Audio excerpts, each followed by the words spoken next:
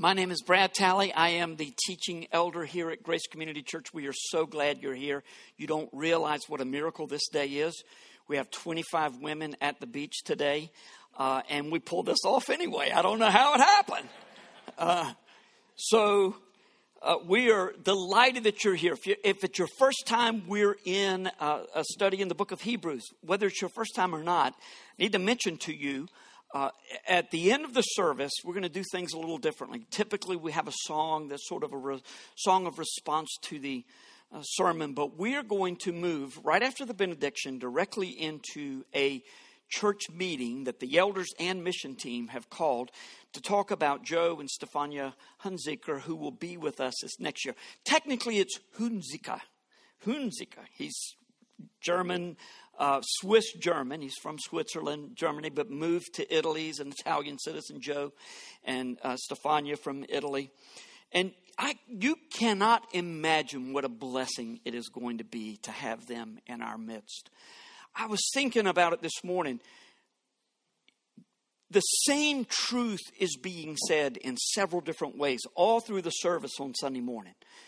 Some of the things that Carla and Adam were saying were directly related to the truth that's in Hebrews 11 this morning. David says things, the music, the worship, everything, prayer time, one after the other, benediction, it all flows together. Now, probably most of you are not anywhere close to as aware of that as I am. Because of just knowing where the sermon is going to be going. And I see the little pieces all fitting together. But you know what? It's all happening in your mind and in your heart. And the Lord takes all of that and brings it to life at the appropriate time. One of the great things about saying truth in so many different ways is that certain styles of talking or teaching or singing or whatever impact us in different ways. Sometimes my friend Joe says things that are the same truth that we all know, but he says it because he's in a different culture. He says it in such a way it's like it just comes alive. Scripture comes alive in my heart and mind. You're going to be so blessed to have them here in our midst. And so we need to talk about that. There are some visa issues we need to discuss. Things that we need to do to make sure that they can get their visas, expedite all of that, which is why we've called this very sudden meeting. We almost never do this. Elder rule is a very slow process most of the time in church. But this time we're speeding it up a little bit because we need to take care of a few things that have sort of come up at the last minute. Well, I want to begin this morning by asking you, if you can recall, I know you can, recall a time in your life when you said to yourself, life has never been so good. This is as good as it's ever going to get.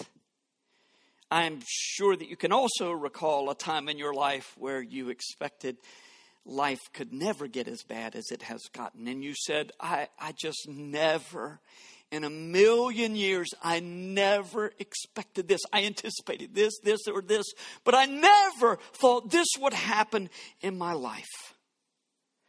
So what happens when life gets really hard? Well, that's pretty easy in our land, isn't it? When the going gets tough get going. Just work hard and it will pay off. That's a nice sentiment, but it's not biblical.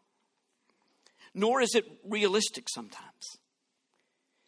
If you're Johnny Erickson Tata and you dive into a lake and you're paralyzed and all of your friends say, just have faith, God will heal you, but you spend the rest of your life a quadriplegic.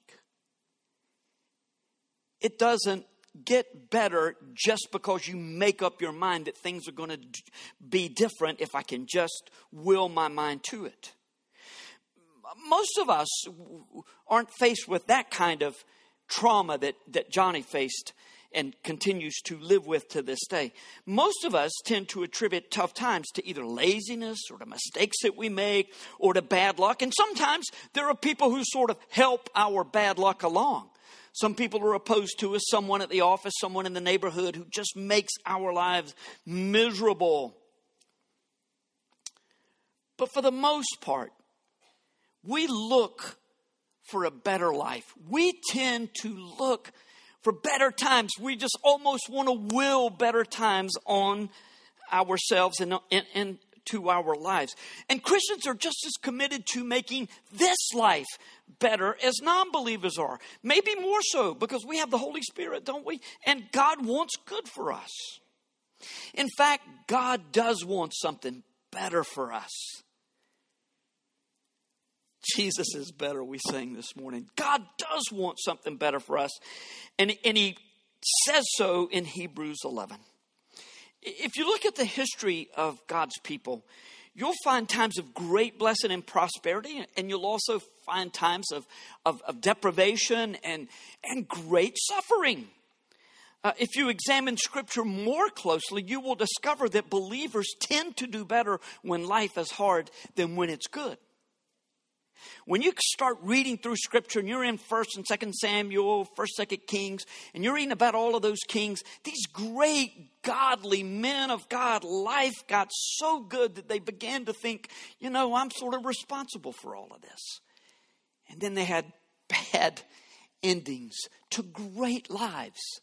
Unfortunately, because they thought my own hand has created this peace, this prosperity. Failing to realize that it's only God's mercy that we're not paralyzed like Johnny Erickson Tata, or that we have enough energy to get out of the bed in the morning. We take all of those things for granted until the time comes that we don't. In our need, though, God turns our eyes graciously toward heaven.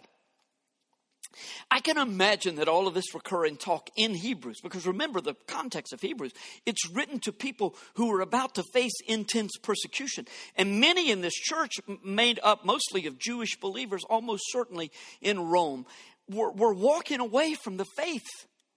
And so whenever you're talking about any passage of Scripture, you have to determine what the context is if the verses are going to mean anything to you or anything significant. And I know that all of this recurring talk about persecution and need could be quite the downer to the spirit that God has placed in all of us to live and to seek challenges, to face challenges and to conquer. Indeed, all of the wonderful scientific, technological, and medical advances are nothing more than the effects of the grace and mercy of God.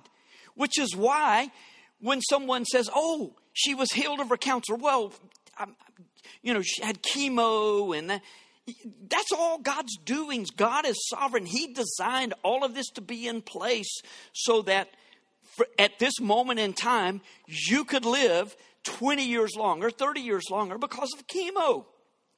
Surely, as we talked about last week, we have misused some of God's blessings with technology. And what happens when we advance so far? We begin to say, I am God. We don't say it outright, but we intimate it, and sooner or later we begin to say it outright. Even with the misuses of God's blessings, there is so much in our age for which to be thankful. Did anybody open the refrigerator door this morning and say, thank you, Lord, for refrigeration? Thank you for keeping my food cold. You probably got in the car and say, honey, you didn't put gas in the car. Come on. We take a lot of things for granted. Furthermore, our Father invites us, in addition to all these great things that are so in our life, He invites us to come boldly before the throne of grace in our hour of need.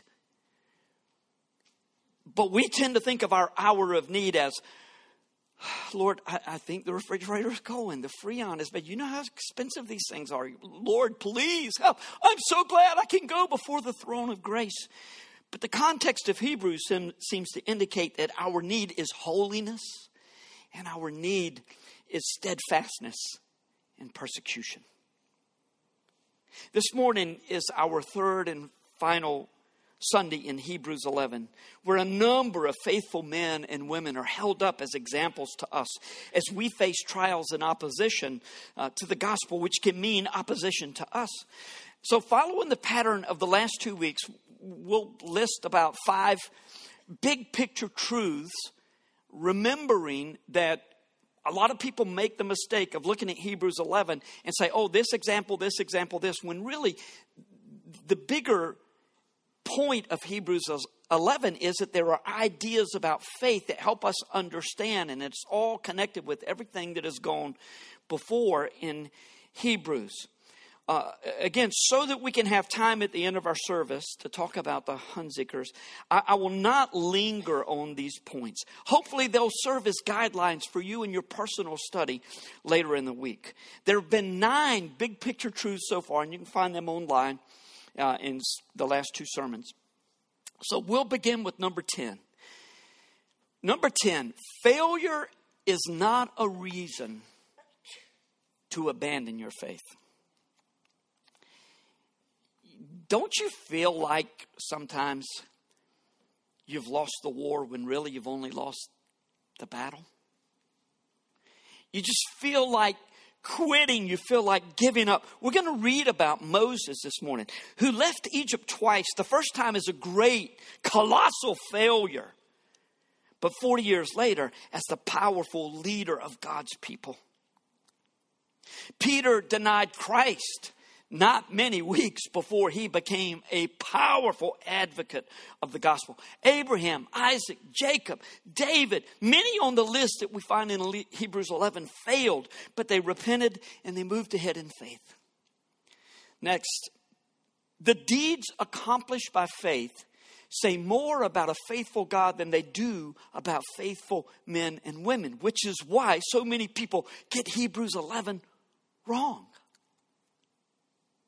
We're going to read about some who by faith stopped the mouths of lions, survived the flames.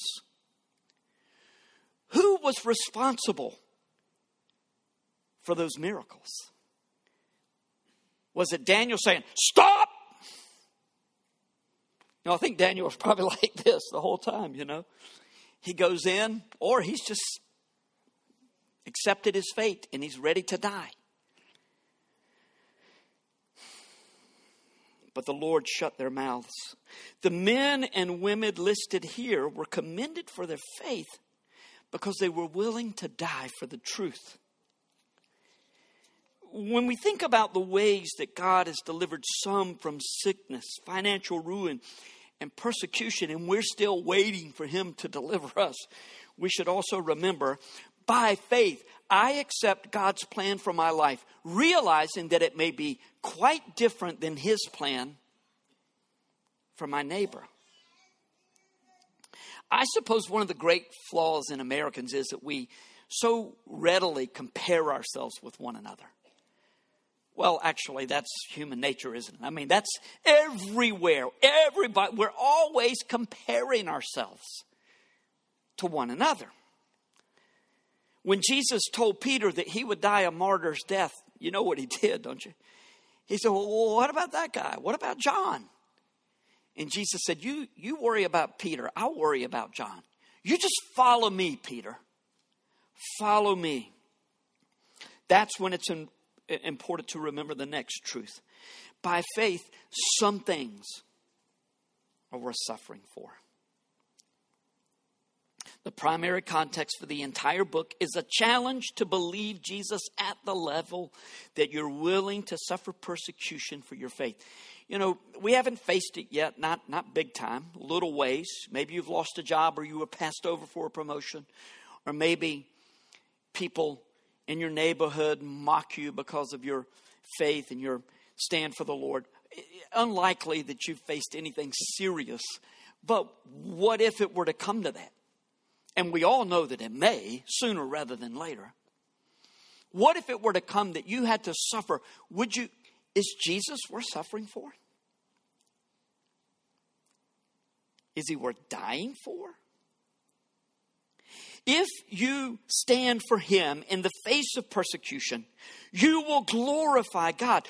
Look at how many times in the New Testament the word suffering and glory are in almost immediate proximity to one another. They're just right there together, over and over. You hardly ever see one without the other. Occasionally, but hardly ever. Just start noticing when you read through the New Testament.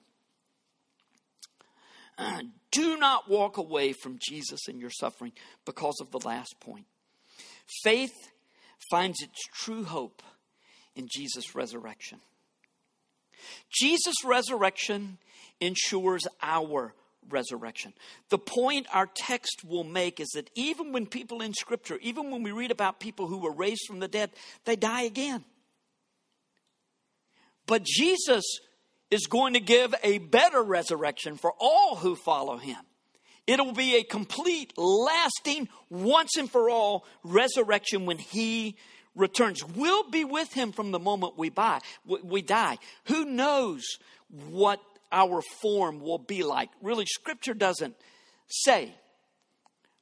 Some people speculate, but Scripture really doesn't say what the form will be. But when Jesus returns, all our bodies will be resurrected. Those that have been cremated will be brought back together. We will be with him in a body for eternity. And furthermore, our bodies will be perfect forever. So with these 5 truths in mind, we're going to work our way through the text. We'll only read the first 4 verses of the text, and then we'll go back and just sort of hit the highlights of all of it. We could have spent 10 weeks easily in Hebrews 11. I decided let's just try to make it 3 and get through with Hebrews this summer. Next week in the first 4 verses of Hebrews, or maybe just a few more, but in the first 4 especially of Hebrews 12, it really just ties in right. It's an unfortunate chapter break because it all goes together. So, as is our custom, I'll ask you to stand if you would as the Word of God is being read.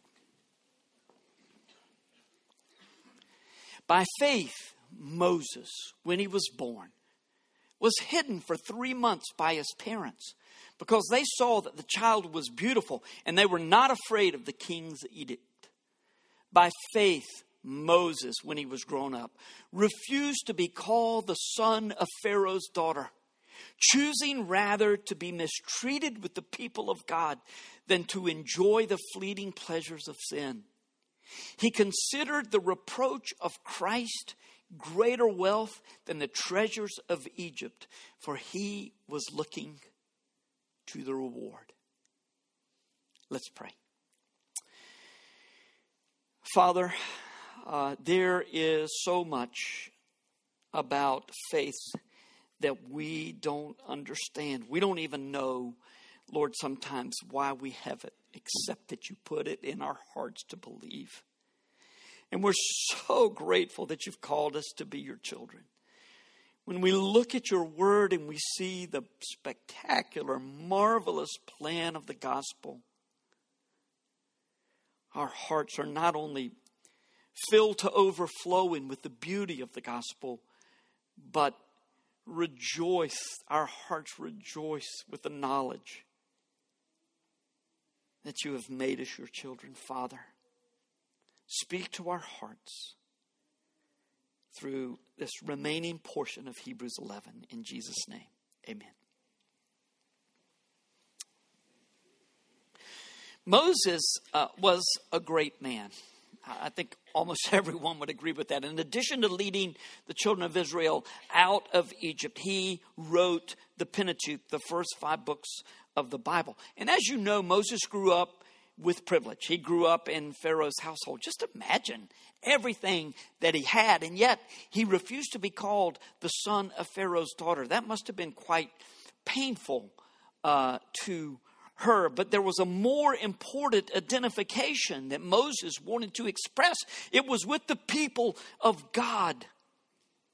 So from his mother's instruction in the earliest years of his life, until he was weaned, which was later than we wean children today, but until he was weaned, and also with the call of God on his life, Moses made a choice, even though he knew it would mean loss of privilege and ultimately it would mean persecution.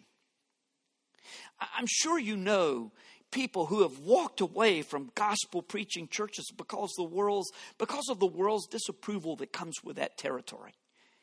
Yeah, somebody recently was saying, "Man, it's pretty bold stuff you preach." I'm like, "Not really.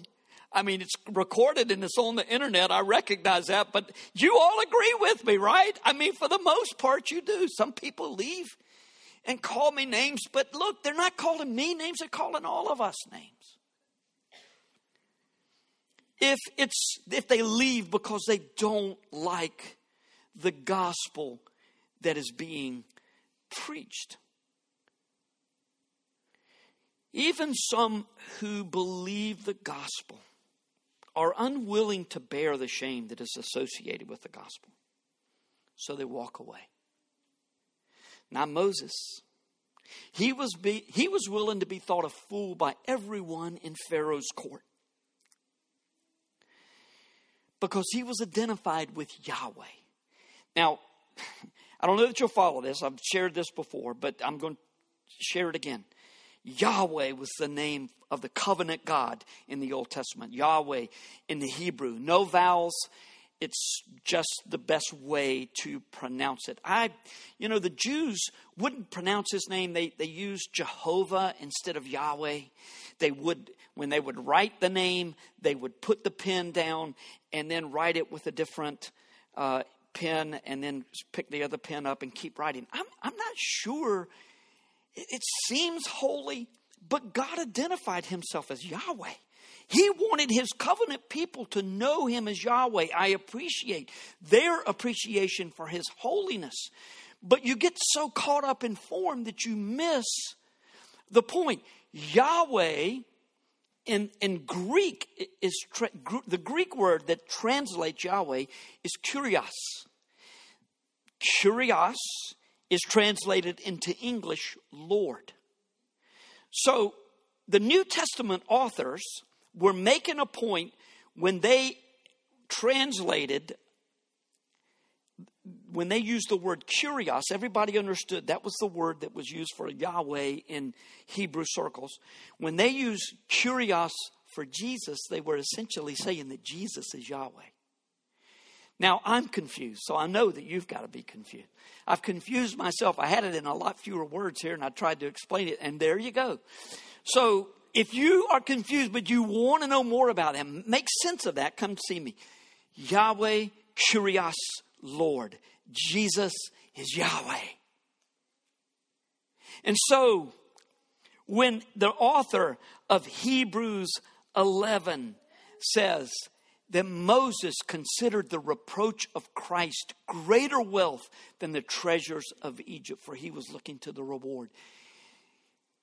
Moses would have known nothing about the concept of a Trinity, but God saw the big picture and he said, you know what? Moses was looking to Yahweh.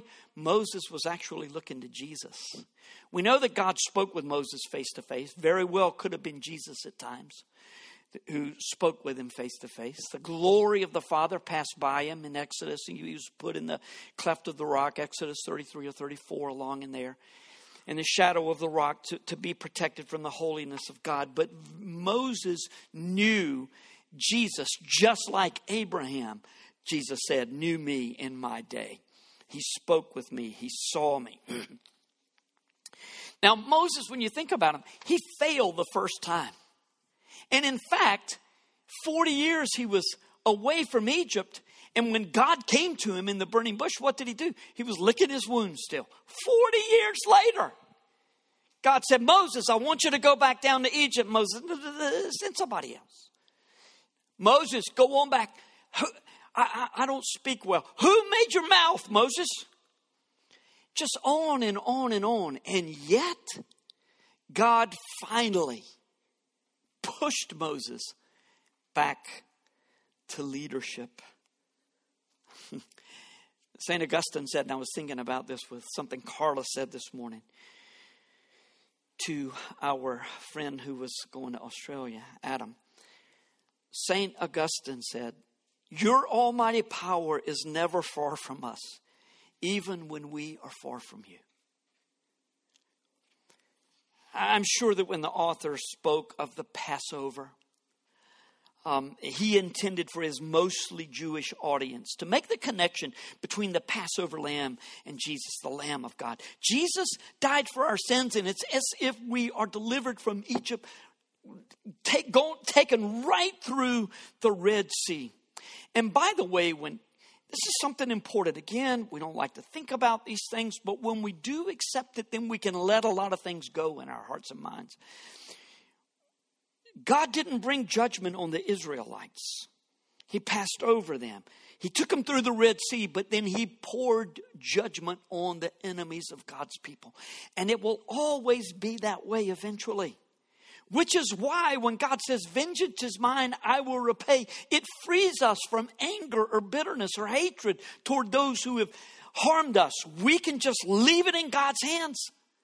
Let it go. God will take care of his business in his time, in his way.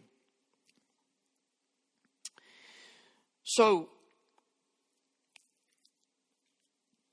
in verse 32, the author begins to list all kinds of wonderful things that God did for those who believe.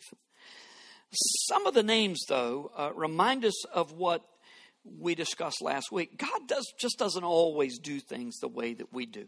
I doubt many of you would have included Samson in your hall of faith, nor Jephthah, who made a rash vow and most likely sacrificed his daughter, put his daughter to death after this great victory because of this foolish vow that he made.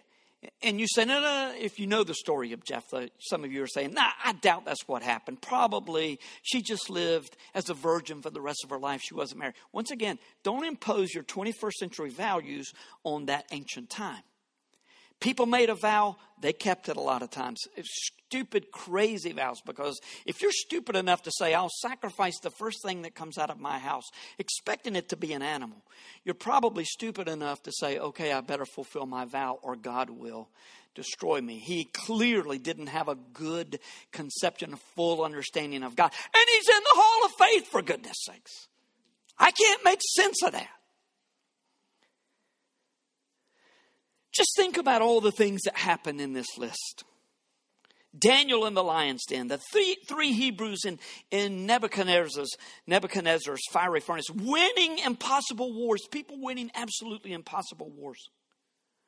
One of the similarities that you find in this list of people is that God delivered people oftentimes at the very last moment. And often he did it in ways that clearly pointed only to him. Just think about Gideon. How many did he start off with? 20,000. God whittled him down to 300 and said, now go defeat that army of tens and dozens of thousands. It's only God.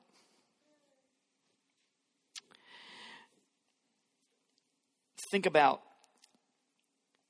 how important it is to remember, elementary as it sounds, that the mouths of the lions being closed were more about God than about Daniel. I mean, Daniel was faithful, but he didn't put his hands up and stop the lions from crushing him. God shut their mouths, and both Daniel and King Darius gave glory to the Lord. In fact, time and again, God gave victory to people in this list that could only be attributed to him. Shadrach, Meshach, and Abednego said, O king, you cause us to bow down to your statue, we won't do it. And our God is able to deliver us from this furnace. And he will deliver us. But even if he doesn't, we're not bowing to that statue. Our hearts belong to God. And when they came through, once again, men gave praise to the Lord. One of the troubling aspects of those who seek God's healing in every sickness in our day is that so very often the emphasis is put on one's faith rather than it is on God. Just think about that now. If you have enough faith, you will be healed. So, again, Johnny Erickson Tada clearly doesn't have enough faith to be healed. And I suppose we should just flush everything she said down the toilet. Because if you don't have enough faith that God will heal you, then how do you speak for him? Our text is about to take a turn and point to many who had faith but were not delivered from earthly disaster. We'll begin reading in verse 35. Women received back their dead by resurrection. Some were tortured, refusing to accept release so that they might rise again to a better life. Now remember, Hebrew children thrown into the fiery furnace, Daniel thrown into the lion's den. They were delivered. Others were not. They were tortured, put to death. And when he says that women receive back their dead by resurrection, he's most likely referring to Elijah, who brought back the son of the widow of Zarephath, and then also Elisha, who brought back from the dead the son of the Shunammite woman. And then the author takes this dramatic shift.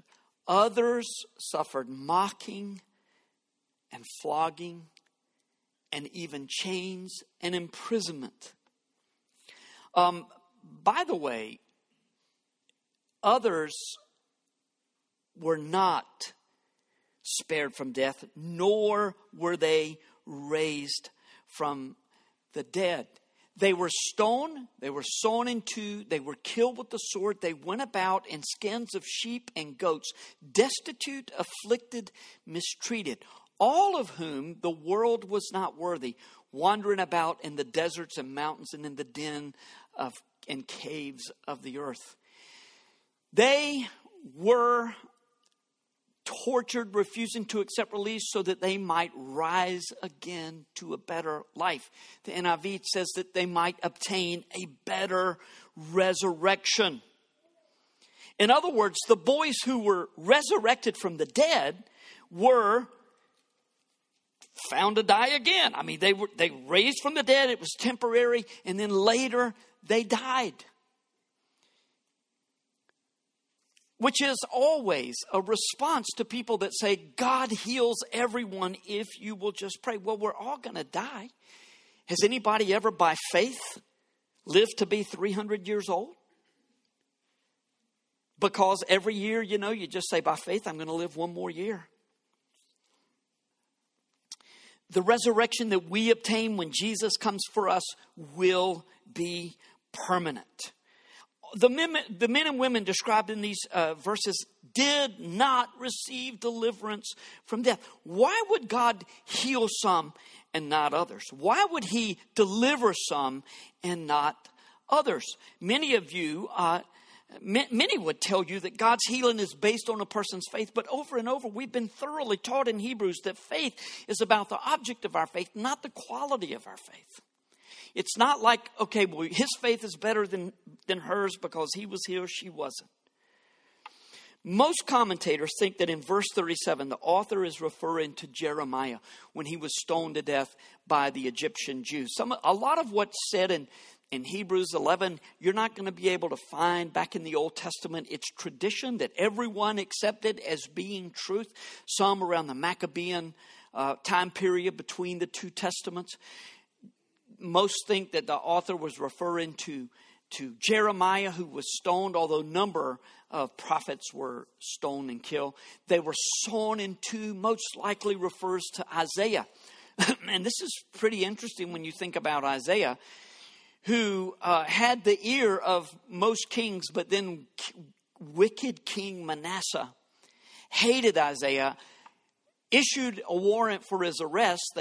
They went to get him. Isaiah was hot-footing it to the mountains where he found a hollow cedar tree. He got in that tree, and when the soldiers discovered him, they sawed the log in two. Isaiah was most likely sawn in two for his faith.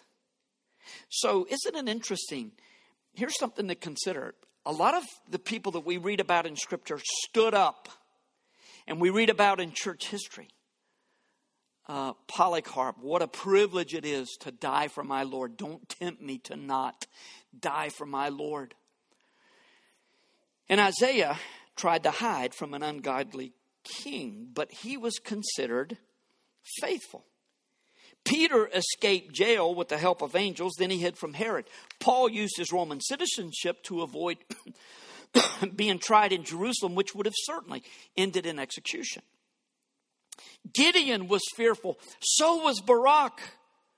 Yet to all of these individuals, God gave the title of men and women of faith. If you look at this list and you think, I just don't measure up to these guys, you may be missing the point. If you believe in Jesus as your only hope of salvation, then you are considered a man or woman of faith. Teenagers, children, we're all considered men and women of faith if we believe. And you may want to go run and hide in a dark corner. And God says, come on out. And he pulls us out. And you very fearfully are persecuted. God considers you a man or woman of faith. Now, there's no doubt that the writer, we'll talk about this next week, is saying to the ones in Jerusalem or in Rome, to the little church of Jewish believers he was writing to, look, you haven't suffered like these people have suffered. Hang in there. Have faith. But if you believe Jesus as your only hope of salvation, you are a man or woman of faith. Furthermore, when the world laughs at you or persecutes you because of your faith, God makes a distinction between you and them. It's not up to you to make that distinction and say, oh, I'm better than they are. No, God says the world is not worthy of these men and women of faith. Some who were delivered, some who were not. Let God make the distinction. You were lost before Jesus ransomed you. God will make that distinction at the end of time between the people who are lost and those who are saved. The world is not worthy of those who believe God in spite of all of its opposition against them. You were tied to Jesus and to all the saints listed in Hebrews 11. He ties us all together in these last two verses. Verse 39. And all these, though commended through their faith, did not receive what was promised, since God had provided something better for us, that apart from us, they should not be made perfect.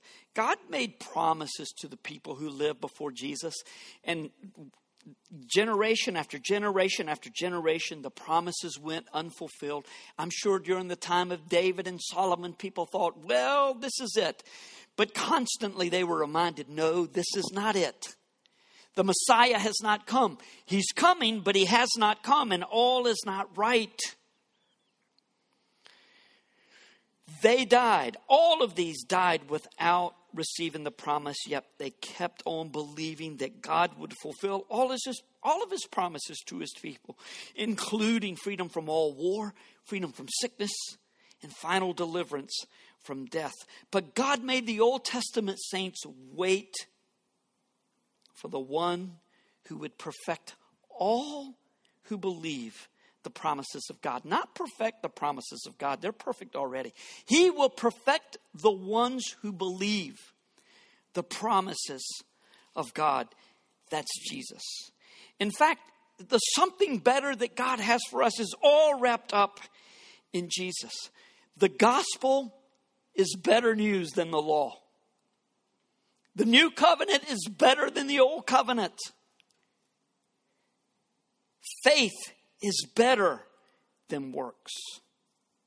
In Jesus, we live and move and have our being. In him, we are free from the power of sin in our lives. In him, our lives have meaning as we share the good news of the gospel with those whose only hope of eternal life is to believe Jesus. In Jesus, we have the hope of the resurrection, knowing that one day we will live with unadulterated and uninterrupted joy, free from all pain, all insecurities, all suffering. One of the things that I think about with heaven is, you know how when life is really good, that little thought creeps into your mind. Well, this is nice, but I wonder when it's going to, turn. That thought will never enter your mind in heaven. Everything is perfect, and it's all because of the suffering of Jesus. Whatever is negative in your life right now, do not despair. There is something better. Have faith. Now, what are we supposed to do with all of that? Well, we'll get our answer next week in Hebrews 12. Let's bow for prayer.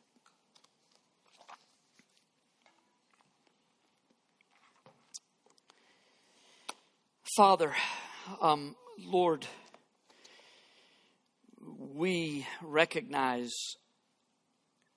the number of times in our world and in our lives and in the lives of others who believe in Jesus, you do miraculous, wonderful things, healing people from diseases that are fatal but aren't because you intervene.